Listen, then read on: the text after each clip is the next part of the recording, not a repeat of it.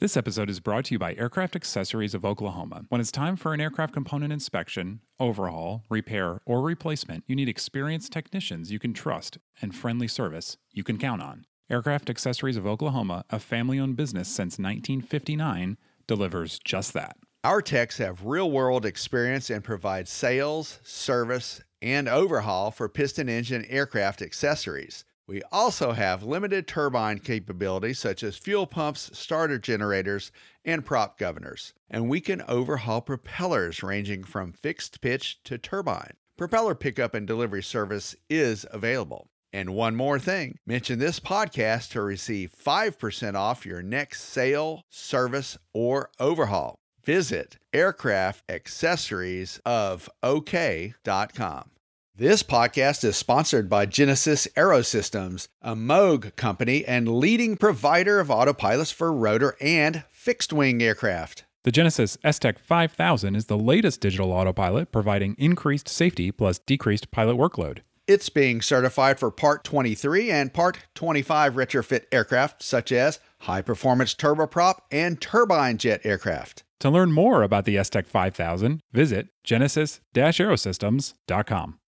This week on Hangar Talk, VTOL gets one step closer to reality. AOPA rolls out aviation to high schools. Also, the NTSB tells us a little more about that aero crash at Embry-Riddle. Helicopters are having a great year. All right, Jill, you ready to do some Hangar Talk? Yeah, let's do it. From AOPA, your freedom to fly. This is Hangar Talk. 1056, turn right heading 130, contact final 132.4. Turn right, contact. With your hosts, Ian Twombly and David Tulis. This is Hangar Talk. Welcome to Hangar Talk, everybody. I'm Ian Twombly. And I'm Jill Tallman. And Jill, you're our guest host this week. David is in the desert somewhere in California, maybe having an out-of-body experience. I'm not really sure. Hopefully not. He's actually on an assignment for us and so far away from reality and that he can't even get on the phone. So we're happy to have you join us. Thank you. Happy to be here. This episode. Tell us, since folks might not know you, just a quick little bit about you. I am a technical editor for AOPA, and I am a private pilot with an instrument rating, not current at the moment, working on my commercial, and I own a 1968 Piper Cherokee 140. Awesome. All right, cool, which will come in handy later when we talk about some of this stuff. But let's get into VTOL, which you don't own. The SureFly, this is something that has been around. We've actually reported on it a few times. This is one of these quadcopter-looking contraptions, kind of looks like a drone, kind of like a helicopter. They actually flew this thing with a person on board. Is that right? Yeah, they did. May 3rd out of Cincinnati. This one's, they say, is going to go for about $200,000. Funny enough, they park it next to a car in a driveway to make it look, Of course. Yeah, right. They've got the marketing figured out already. It's kind of an interesting design. I don't know. What do you think about these things? I'm a little skeptical. There seems to be some great engineering behind these projects, but we rarely see them get beyond the chalkboard stage. So, I'm going to have to wait until something shows up on the news. Yeah. In a good way, hopefully. Exactly. Yeah, this one, it's like some of the drones out there. It has these 4 posts that form this X above the cockpit, which is a 2-seater, by the way. And it's got these rotors that are on top, 4 on top, and then 4 on the bottom. So the idea apparently is that there's a fair amount of redundancy built into it. And is it envisioned to be a passenger vehicle or? Yeah, they've actually... This one's a little bit interesting. I mean, a lot of these, when you talk about like the Uber Elevate Summit and those sorts of things, are completely autonomous. So the idea is that somebody from New York City or Houston or Chicago or whatever is going to get in and nobody's going to be flying this thing, and it's just going to take them from one place in the city to another. But at least with the SureFly, the idea is initially that it's piloted, and I think ultimately probably optionally piloted, so they say. So good to them. I mean, we'll see. Hopefully they keep going and do it safely. And it is interesting to see, though, some of the tech move. Right. Cheers to SureFlight. Yeah. So moving on, AOPA. We, as you know, have been doing high school curriculum. We've talked about this a few times on the show. This is part of our You Can Fly program. The idea is that a lot of kids aren't exposed to aviation in high school, but it is such a great way to teach so many of these STEM concepts. And so AOPA has been testing curriculum in high schools. And Jill, now we're going to roll it out. I am so excited for this program. Kids need exposure to aviation, not only from the standpoint of we need to, try to build some more pilots, but we also need people working in aviation. And this is going to be a great way to make them think about that. Yeah, absolutely. So there was a beta test, I guess it was last year, with a couple dozen schools around the country, private schools, public schools. And what's changed is now they've spent a year testing this. They had actual students take it. They've tweaked the curriculum, and now it's out there and open. That's right. Looks like there are 72 schools that have signed on for it, which is great. That is really cool. And one thing I love about this program is because it's in a lot of public schools, you're talking about a higher proportion of women who are doing this than in aviation as a whole, and I think critically a higher portion of minorities.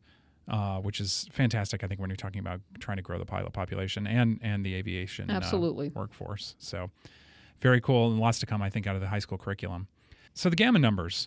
We go through these every quarter, and, there's always ups and downs. This one, I think the most surprising thing is that helicopters really carried the day. Yes, indeed. Helicopters saw a 39.7% increase from 2017 to 2018. Wow. And you're our resident helicopter guy. What do you think is driving this? Well, to be honest, what it is, I think, is that it was so bad for a couple of years that now we're a little bit back to normal. Okay. Robinson had a tough couple of years with the R-22 and R-44. When you look at the 2017 numbers, they produced 69 total units, about roughly 40-ish of the piston. Let's call it 45. Mm-hmm. Looking at the 2018 numbers, that's more like 60. So really a phenomenal recovery there. But I think, the oil and gas drop-off really killed the industry for a short time. But hopefully I think they're seeing that the training needs to happen because obviously just like everywhere else, pilots are aging out and they need some fresh blood in there. Yeah, that's for sure. Yeah. I see that Turbine Rotorcraft also had a pretty good year. They were up 7% from 2017 to 2018. Yeah. Anyone else in the report surprise you or really catch your eye? Piston airplanes, sadly, had a little bit of a decline, 1.5% from 2017 to 2018. Now, it doesn't seem to be affecting Cirrus too much. Yeah, Cirrus had a phenomenal quarter. Not even taking into account the jet, which they actually delivered 10 of those, which is really cool. 84 in the 2018 first quarter, which is phenomenal. That includes the jet. That's compared to 57 in 2017, which is that's a great recovery. Very nice. Well, I say recovery. Gosh, they were huge to begin with. Exactly. So, yeah. Exactly. Yeah. Also, another good performer has been Piper. Piper has churned out 34 airplanes versus 25 over the same period. We know that they have landed a couple of huge training contracts, and we know they're hiring down at Vero Beach. So good, yay, Piper. Yeah, that's so true. Not that you're biased or anything. No, not at all. No. Speaking of Piper, this is sad news and something that I really think we're going to need to continue to follow. You guys may remember that a couple of months ago, I guess it was last month, it was April 4th, an Aero that was on a check ride out of Daytona Beach, Embry-Riddle, had an in-flight breakup, the left wing, and the NTSB just today has issued some additional information, and it's pretty sobering. That's true. And the initial examination of the left wing main spar has revealed more than 80% of the lower spar cap and portions of the forward and aft spar web doublers exhibited fracture features consistent with metal fatigue. That's pretty sobering, 80%. Yeah. The fatigue features originated at or near the outboard forward wing spar attachment bolt hole. And the NTSB put out this press release with really detail. They actually have a photo of the part. They've got the parts diagram so you can see exactly where on the airplane this was. They also said in the release, which I think is really interesting, that they inspected other airplanes at Riddle and then other Aeros, presumably, they don't say, but presumably outside of Riddle's training environment. Not necessarily great results there either. Mm-hmm. I think they found that the other airplane that they inspected at Riddle did have a crack, not so much outside of it, which is interesting. So maybe something about the way that they use those airplanes. I don't know. It's probably too early to tell on that, but yeah, it's sad, and this is an issue that we're going to face, all of us, really, with these aging aircraft. That's true. Yeah. All right, so new airplanes now. New airplane. This one is a confusion to me. You're going to have to run us through this. You wrote this story. In fact, give us the very short history that, even in the last magazine issue, we had this feature because Cessna was out with the turbo diesel Skyhawk, the JTA. Yes, the JTA, the turbo diesel Skyhawk. Cessna brought it to us toward the end of 2017, and actually David Toulis and I got to fly it, and we had a great time. We were very impressed with it. We tended to think that this airplane was more directed toward European markets where the cost of avgas is so much more expensive than it is over here, but we figured that this is a good option for those markets. Lo and behold, last week, the airplane disappeared from Textron's website. And when we contacted Textron to confirm that, they said, yes, indeed, they are not selling it any longer. However, the diesel engine will be available as an STC directly through Continental. Very. It's hard to even keep a straight face with this one because it's just amazing. I mean, they had this misstep with the 182, of course, where they really couldn't get the thing over the hump to certification. I think they had some performance problems, probably. Correct. But the Skyhawk, it's like, wow, it came out that we had just had this big splash. Other folks had it on the cover as well, and it's like, oh my gosh, just a couple of months later. So is there any indication whatsoever what led to the decision? As you can imagine, Textron wasn't too forthcoming with the reasons. They stated that they keep an eye on everything continuously, and they're always making tweaks to stuff to remain competitive. And that's the company line, basically. The company line, I would think. Yeah. I would love to know what the story is behind this, and maybe we'll find out one day. I guess after a year, 2 years, something like that, if it's not selling, that's one thing. You've given it some time to find a market. It didn't find it. You kill it. Whatever. That happened apparently with the TTX that they just did that with. But to do it so quickly is just really surprising. Exactly. And kind of weird and embarrassing a little bit because, as you mentioned, we just had it on the cover of AOPA Pilot Magazine, and it has been on the cover of several other magazines. And actually, one of the viewers of AOPA Live this week contacted us to let us know that it was no longer on the website. Yeah, amazing stuff. All right, so I want to focus on our guest now.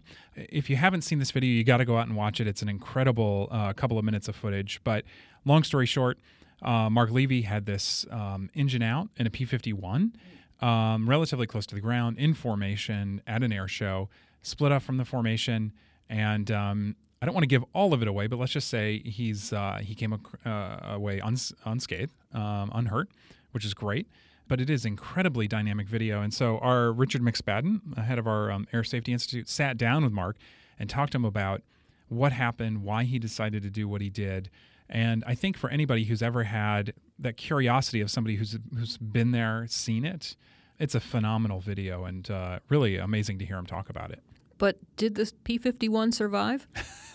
I guess you're just going to have to wait and listen.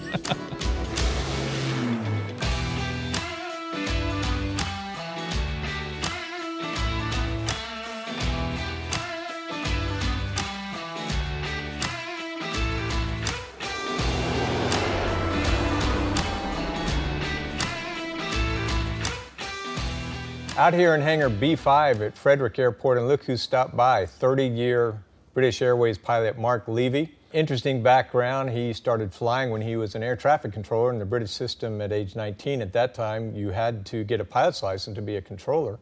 Loved flying, and from there went on and flew commercially, and has been with British Airways now and flown 747s, 757s, 767s, pretty much sounds like about everything in the fleet.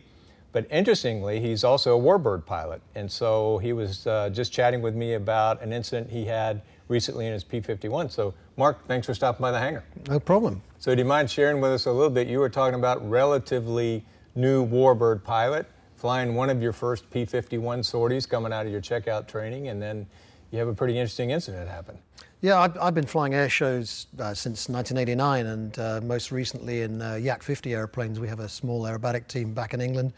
But like most pilots, we've always wanted to fly warbirds, and I got my shot this summer. On my own account, I went across to Florida and I did some flying with Stallion 51, the well-known P-51 checkout experts. Sure. I did Lee Louderback's operation. That's right, there. and they have an absolutely top-notch instructional setup down there. I did 3 trips, 4 hours, which is not the full checkout, but it gave me a really good appreciation of the airplane. Came back to England, and last summer I was asked by an owner, would I like to fly his airplane? Well, that didn't take too long to say yes to that. I did another 2 or 3 hours to get some time on that airplane, and then I was asked to fly at probably one of the biggest warbird shows in the world at Duxford in England. It was a pretty big formation you were in at the time, right? Yeah, sure. I mean, it's a 2-day air show, and I had 2 slots to fly. I flew with a couple of other P-51s in the first slot of the day, which was a more dynamic fly past show. But I think it's the same thing happens at Chino in California. The signature piece is a large fly past. We call it a Balbo after the Italian guy. There was 21 airplanes. We fly past in a great big formation for the crowd at the end of the show. And that had gone successfully on the Saturday of the show, all been well. It had been the first time I'd done it. There were some challenges involved, but it had gone well. And then we were coming onto the second day. The first slot had gone well. We went onto the Balbo flight at the end. And we had done our first 2 passes. The back section of the formation had broken away. And all we had to do then was set up into our individual sections and do an overhead and land. And that would be the end of the show. And I've ticked off my first Warbird Air Show. Okay, yeah, so here you're coming through on your last pass, literally your last pass to go into the overhead. Yep. And do what we call the breakout and land. Yep. And so you were telling me you were in the middle of an echelon move, so which is for the sake of our audience, as you're in the turn and you're going to the breakout, the lead has moved you to the other side of the formation. That's right, yep. So you're moving from the left side, you're in this move to the right side of the formation in the number 3 position, and then? Well, obviously there's a certain amount of throttle movement to stabilize in the formation, and as I was pulling up next to the number 2 airplane, the engine quit. Maybe 2-3 seconds. Yeah. And then it started again. And there's just that instantaneous startle moment when you just go, what? And the brain just goes, but the fact that it started again, you go into an instant denial. Well, it must have been some water in the gas or something. In retrospect, this is a Merlin engine. It's gulping 40 gallons an hour, even at low power settings. It's not going to be water in the fuel. But you go into denial. Yeah, and you want to believe everything's okay. Yeah. And so I think, well, it must have been something. So I started to move back up again, move the throttle again, it quit again, but this time for a lot longer. And I realized pretty much at that point, hey, you're going to have to deal with this. Okay, and so relative position now, you're basically on the downwind, but you guys had extended through the show, so you're sort of on the departure into the runway, or maybe even not quite there yet. We were turning from crosswind to downwind, so we're maybe 2 or 3 miles away from the airfield. Yeah. But the critical thing with an airplane of this size and this energy, there was no energy. Yeah. I mean, the airplane, the brief fly past speed was 190 miles an hour. We were maybe at 1,000 feet as we turned downwind, so I've got no energy. Okay. So when that engine quits, this is a 7,000-pound airplane, there's just no energy. I traded a little bit of speed for height, maybe gained a couple of 100 feet. So I'm starting my engine out from, say, 1,100 feet and 190 miles an hour. Airplane best glide is 150 miles an hour, so it doesn't take much to work out. There's not a lot of energy there. Yeah, you're not going to get a lot of altitude there. No. So after the second time, the sort of realization that you've got an issue takes over, and now you start trading airspeed for altitude. Yep. Essentially. And to a certain extent, I was a CFI. I've taught a lot of students about engine failures, and a certain amount of that learnt behavior starts to happen. So I'm thinking, okay, what's best glide speed? Let's get the aircraft back to its best glide speed. Configuration, the air flaps are up, and then start to look for your field. Now, fortunately, in that part of England, it was mid-July. There's plenty of big cornfields out there. Most of them are around about 1,600 feet long, and some 2,000 feet long. So plenty to put a P-51 in, and I had an absolutely richness of choice, so I could pick one. And the first one, I set the airplane up. The engine was at this point not running, so I'm now kind of regressing to patterns of behavior which I've ingrained over years. Yeah. So I'm getting the airplane at the right speed. I crank the canopy open because obviously I don't want the canopy shutting if I'm going to put the airplane down. And I'm thinking, okay, this is not my best day. And then the engine starts again. Okay. And this is the problem. This is not an engine failure.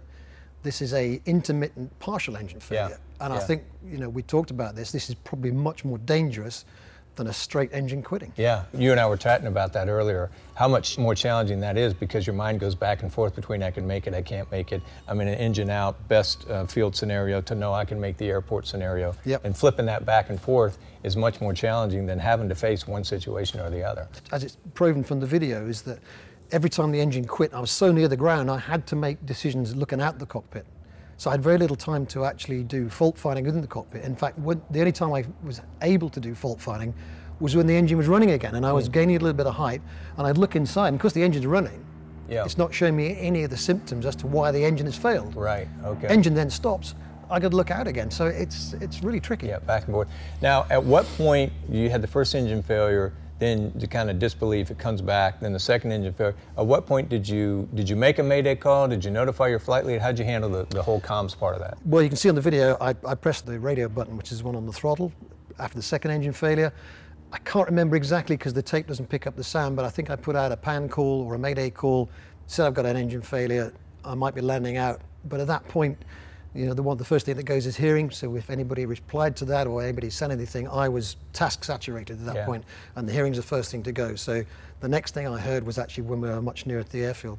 That's a really critical point you made that we should be reminded of. When you get task saturated, one of the first things that goes is your ability to process new information. Correct. Such as your hearing and Correct. so forth. So yeah, interesting. All the sounds may be there, people may be telling you stuff, but you're focused on some tasks and you're completely saturated and you won't hear any of that stuff oftentimes. Interesting point. Which became a problem later on, as we'll get to. So now you're set up on basically the perch, right, where you're kind of a beam, your touchdown point, but you're 180 out and your engine's in and out running. Is that right?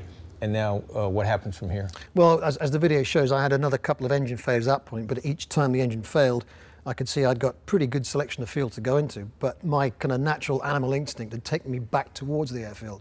And I then saw the airfield appearing out my left-hand side. I'm thinking, hey, I've got a chance here. I was maybe at 400 or 500 feet, 150 miles an hour, the engine running kind of intermittently, and I've got to go sort of down the second half of the downwind leg. I've got to turn base to final.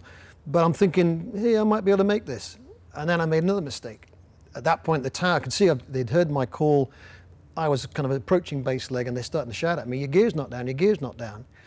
There's my task saturation going on again. Someone gives you an instruction, and the chimpanzee at the back of the head says, hey, I can do that. Yeah. I can do that. So I put the gear down. Yeah. At which point the engine started to run down again. So I've now got drag. I've got 180 degrees of turn to go, and that was a dumb thing to do. But the engine's still intermittently running. At this point, I'm thinking, maybe. Yeah, right. Bearing in mind, I've now got a freeway between me and the airfield. So, so you put the gear down, and the engine now quits again. So now you got the added drag, and you got the engine that's quit. You're basically on a base turn, right? Absolutely. Or you're on a base to runway. A tight base turn. And previously, you thought you could probably make it with the engine running, because when the engine would come back, you would have full power, right? It wasn't as if you'd have intermittent power. I had some power. It clearly wasn't a lot of power. Okay. Otherwise, it would climb. So I was still just about maintaining 400 to 500 feet, 150 miles an hour throughout these engine failures, with probably a slow loss of height. Yeah. Okay. And then, so what happens from there? Well, I'm about halfway around the base turn. I can see the final approach. I've got a little bit of flap down. It's still running, and then the engine quit again. And this time it quit for a long time. The airplane starts to sink. I'm looking at the airfield. It's so close I could touch it. I've just got to get over that freeway, just get the airfield.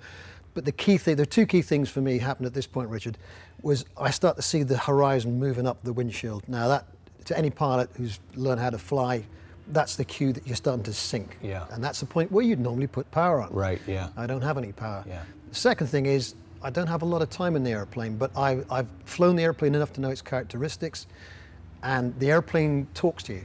It talks with the gun ports. The gun ports whistle on a P-51 as the angle of attack increases. And at that point, I've got the horizon moving up the windshield, the gun ports starting to whistle, this airplane is about to stop flying. You were telling me that those gun ports really only whistle at two different occasions. One, when you're at the start of a loop, I think, right? When you get a pretty high airspeed and you go into a loop. And the second one was high angle of attack right before you touch down normally.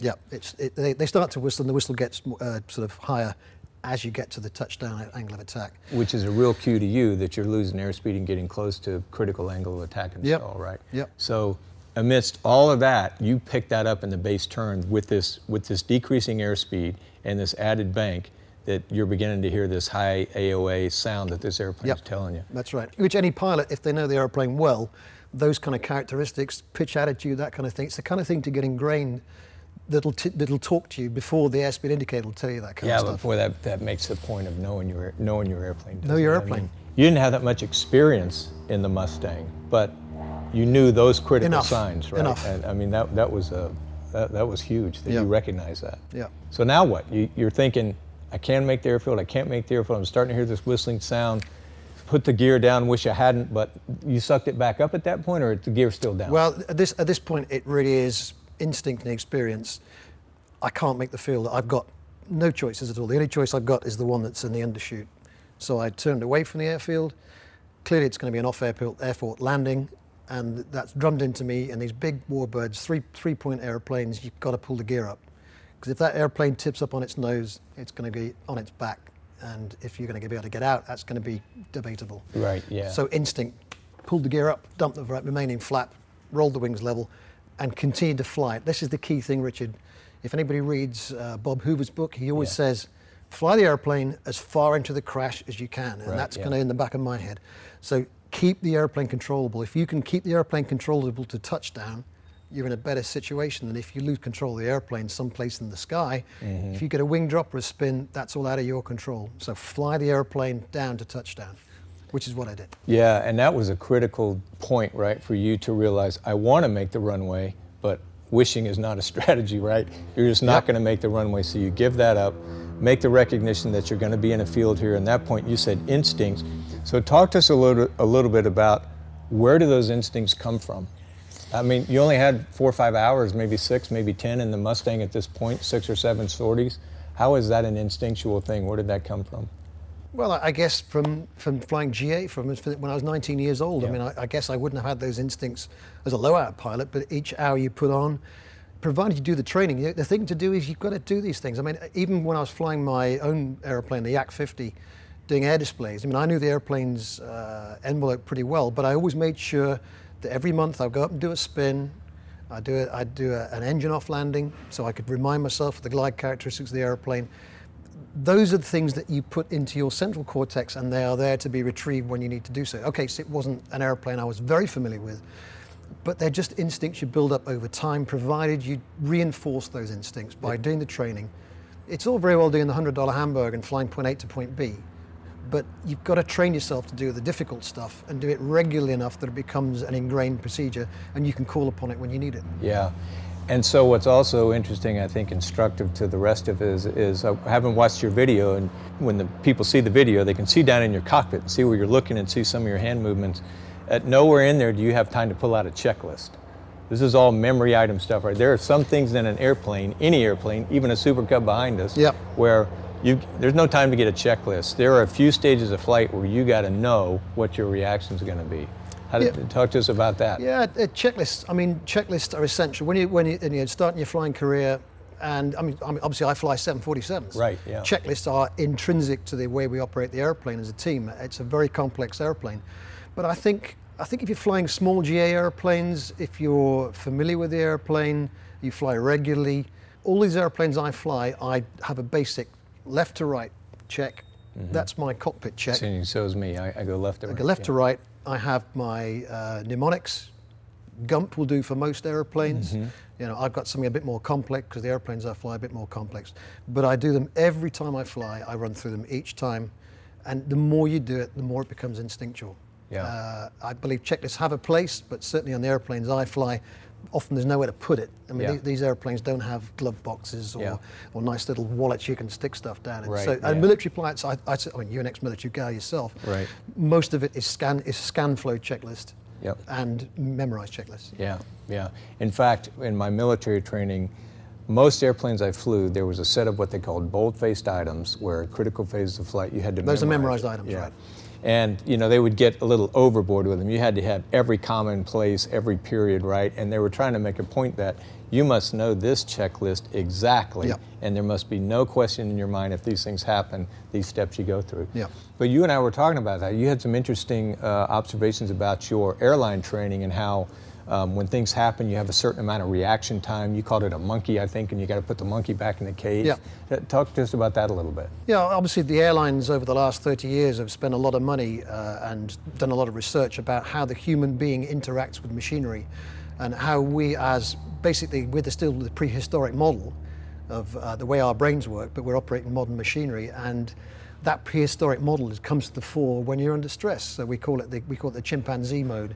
You're going back to something from the Stone Age, the fight or flight mode, and that's designed to put all kinds of chemicals into your bloodstream and run away from a saber-toothed tiger or a mammoth, which is great if the complexity of the problem is simply turning around and running away. But if you've got a complex problem in front of you, that actually gets in the way. You get this blind panic comes on, and you want to do something. You want to do something, anything, because that's what your prehistoric man is telling you.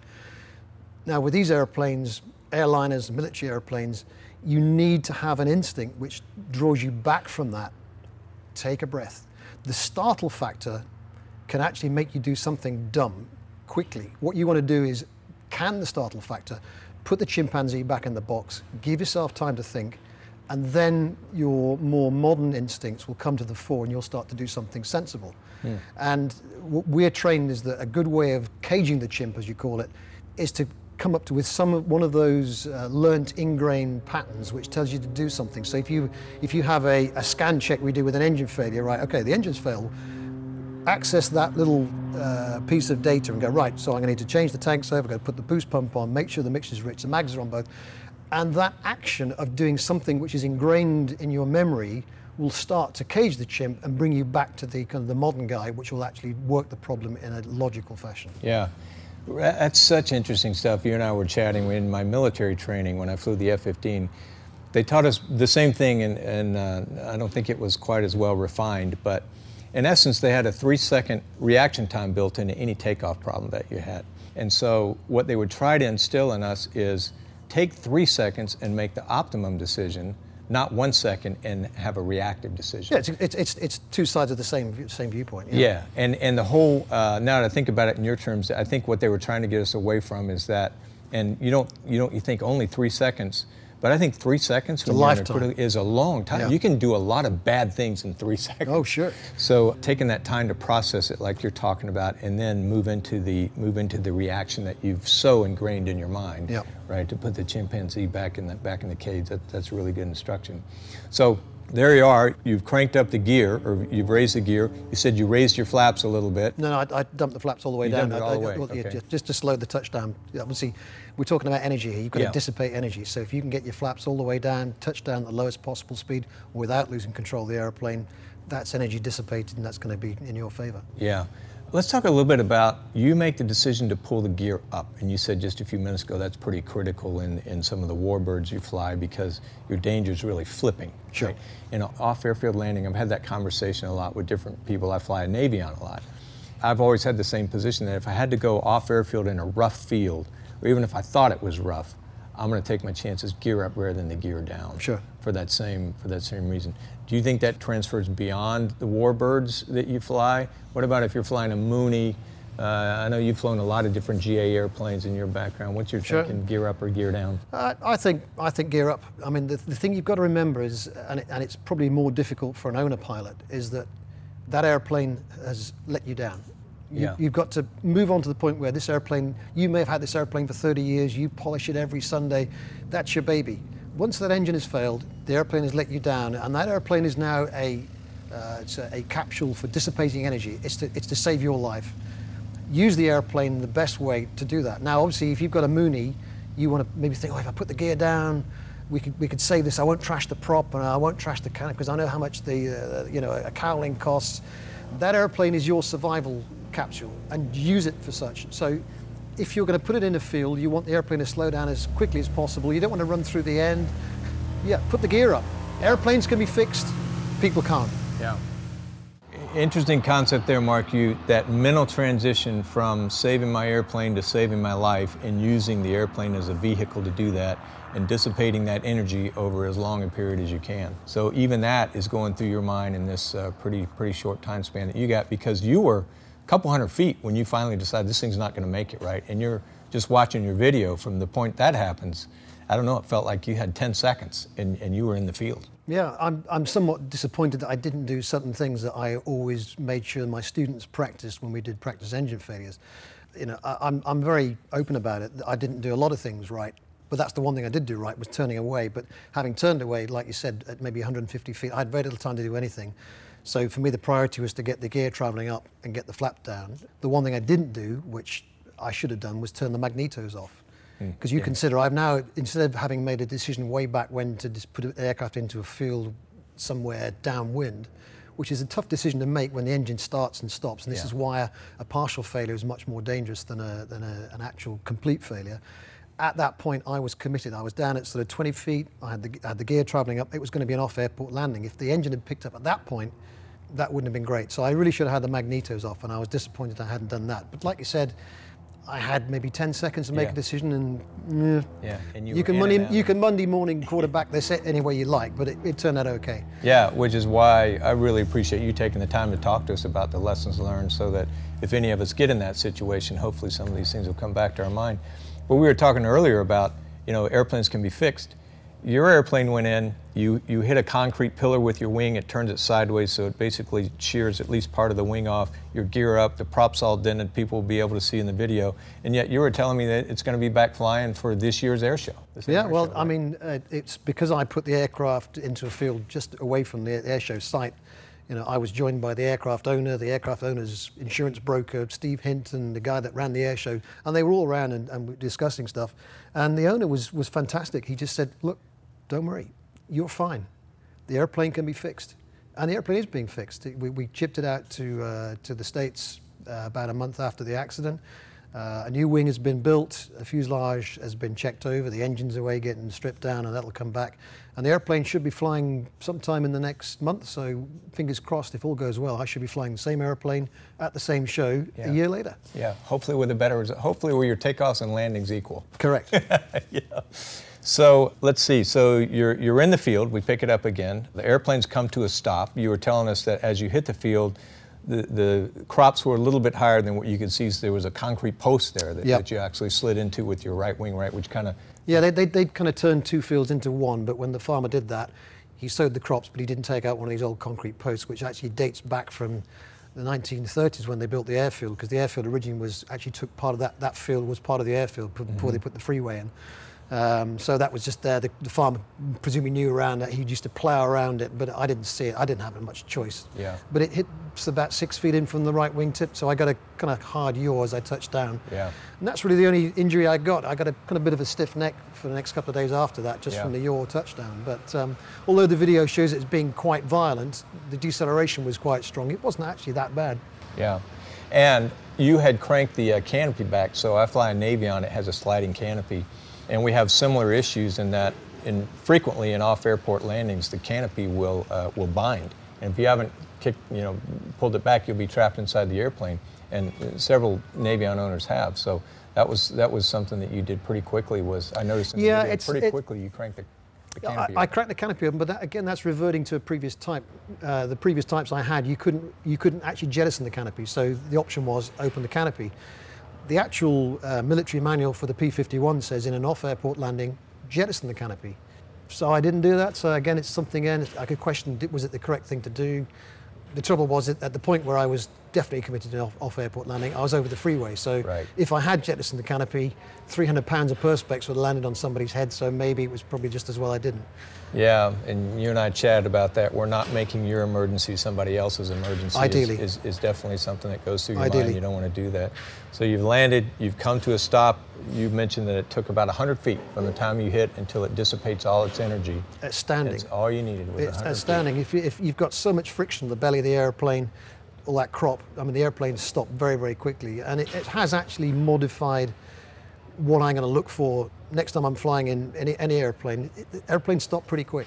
Yeah. And certainly in the case of a retractable airplane with the gear up, it gives you a lot more options of fields. I mean, I taught all my students, you want at least 1,000, 1,200 feet of pasture to land in a Cherokee or a Cessna, because it's going to roll, because it's got fixed gear and all the rest of the stuff. But if you're flying a retractable airplane and you keep the gear up, you're looking for a really small field. As long as you get over that boundary fence, get it down, it will stop, believe me. Yeah. So you're sitting there, and it comes to rest. There's no fire. You made it. I think in your video you make an immediate call that lets your flight members know 3's okay. It was a nice thought. Unfortunately, the antenna's under the wing, and that was snapped off somewhere back in the wreckage trail, so they didn't hear it. Yeah, but okay. you know, I'm thinking of my buddies. Yeah, that's right. Yeah, it was a good thing to think about. And now you just get out and egress and wait for the folks to arrive. At that point, your adrenaline starts to draw down a little bit, and you say, "Holy smokes, I made it!" Holy smokes, yeah. And inevitably think, I've just broken this beautiful airplane. What are they going to say? But and I think we were looking at it, and from everything's going great. 104 seconds later, you're in a field with the gear up and your P-51 going, wow, that was a quick 104 seconds. 104 seconds, and that's the time I had to deal with it.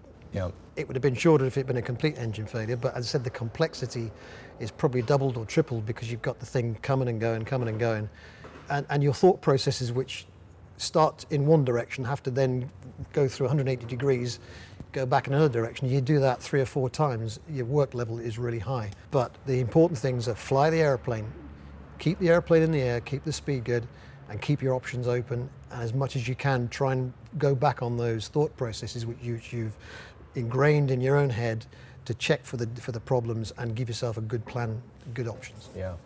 And so we were talking about there was an engine problem. We can see in the video you're switching tanks. It wasn't a fuel trap or a fuel issue or anything.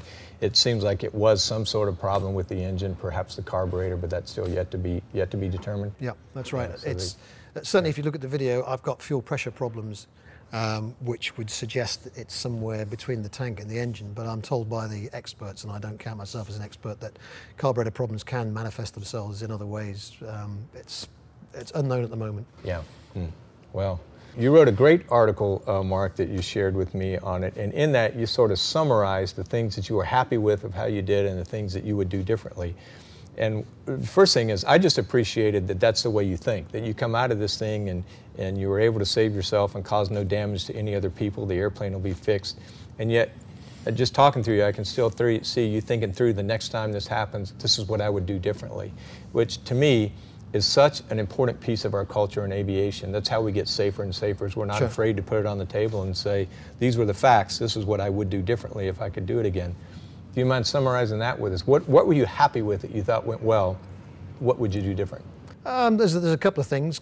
Clearly, when the engine failed the first time, you can see on the video, it's only for a very short period of time. And somehow I rationalized that as being water in the fuel or a bug or something. It's that natural denial. Yeah. This is a problem. I mean, I'm in an airplane. I'm in an air show at Duxford flying a Mustang. This is the best day of my life. It can't happen to me now. It cannot be happening to me now. And that denial probably cost me another 100 feet. If I'd pulled out of the formation at that point, maybe another 100 feet, maybe that would have got me back on the ground. So if you get an engine problem, deal with it. Don't ignore it. It's part of the startle factor, but it's something I was a bit disappointed at. After that, most of it went pretty well. Again, the canopy, should I have jettisoned the canopy at that point when I was committed to off-airport landing? When I was out over open fields, maybe I should have done that. But I didn't, but that's what the manual says. Yeah. And the manual has been written by people who, generally it was written in blood. So that's what the manual says, that's what you should do. But I kind of reverted to a previous type because I wasn't that experienced on the airplane. Yeah. Thirdly, downwind, someone shouts at you, put your gear down. They have no idea what's going in the cockpit, what level of emergency you've got. They're only trying to be helpful. Yeah. But remember, ATC will be as helpful as you can, but you're the guy that's flying the airplane. Yeah. So assess what they're giving you, use it if you can, but if it's not relevant, don't let it overwhelm what you're doing. Finally, that turn, the best thing I did was turn away from the airfield. Like you said, you could have prayed and tried to stretch that glide, but then you would not be in control. If you're on the edge of the envelope with the airplane, that's when you've got no margin for error. By turning away from the airfield, I could keep control of the airplane and choose where I put the airplane down, not let the airplane choose. Yeah. On the negative side, yes, I should have had the magneto shut off in an ideal world, but I was kind of busy at that time. Yeah, and plus we go back to the complexity of the engines running, not running, running, not running. I'm convinced, if it just completely shut off, you would have gone through all that stuff. What a story. We're glad you're back safe, and thanks for sharing it with us. I hope it's been useful to other pilots of any type. Yeah. Really thankful for you to stop by and share your experience and your lessons learned and helping GA safety Thanks to folks like you, we just keep getting safer and safer in general aviation, so thanks for sharing your experience. All right, thanks for joining us in the hangar.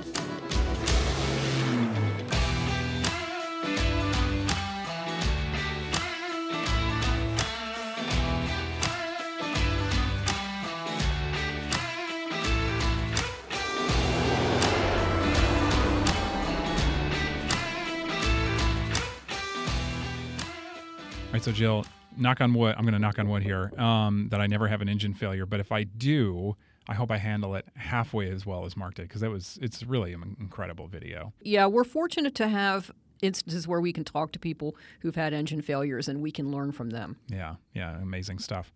All right, hey, that's all the time we have for this week. I'm Ian Twombly. Our editor is Austin Hanson. I'm Jill Tallman, and you can find us on iTunes, Google Play, or the AOPA website. All right, we'll see you next time.